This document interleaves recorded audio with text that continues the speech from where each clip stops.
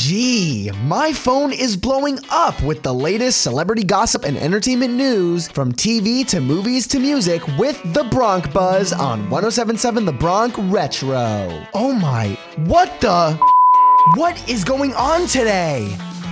Welcome to the Bronc Buzz, your daily dose of sizzling celebrity drama and entertainment news. I'm your host, Heather Batezel, coming at you from 107.7 The Bronc Retro here at Rider University. The Emmys have announced the nominations for the 75th Annual Emmy Awards and 2023 nominations. Of those nominees, some shows have made out pretty well, getting multiple nominations, including HBO's Succession getting 27 nominations for various awards.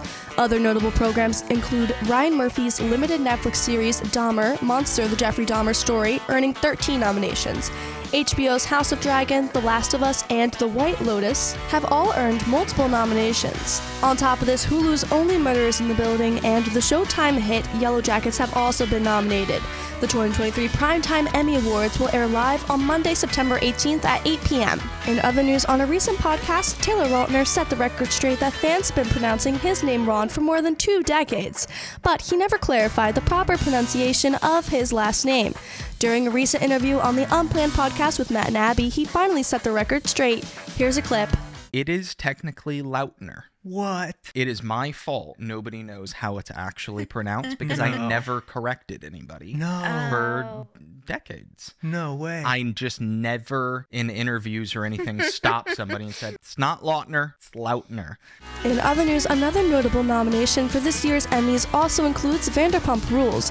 Why this is so important is because after the show's popular and past scandalous season, the series is in the running for the Outstanding Unstructured Reality Program Award, marking the first time it's been recognized for an Emmy during its 10-year run. After being nominated in this category, the show will be in competition with Indian Matchmaking, RuPaul's Drag Race, Untucked, Selling Sunset, and Welcome to Wrexham.